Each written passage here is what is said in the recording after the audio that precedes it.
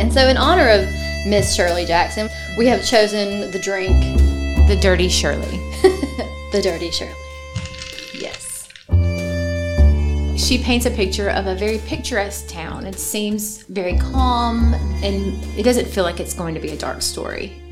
So as you're reading, you realize that they are all gathering for a purpose, and no one seems to mind until they start actually conducting the lottery. That was the OG creepy it was. story.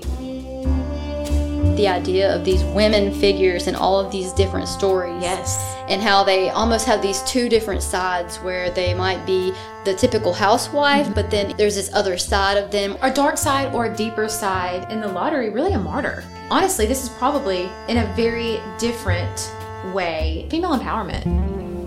In the 80s, this biographer was saying, oh, she was a witch. And this new biography came out, and this biographer was like, it was more of a shtick because she was a goth lady and was kind of a dark lady. Right. So she used it to... Her writings are on the dark side. Exactly. Most of them are. Yeah. So I guess we've got this whole vibe going on, right? Yeah. A little creepy, a little Dirty Shirley.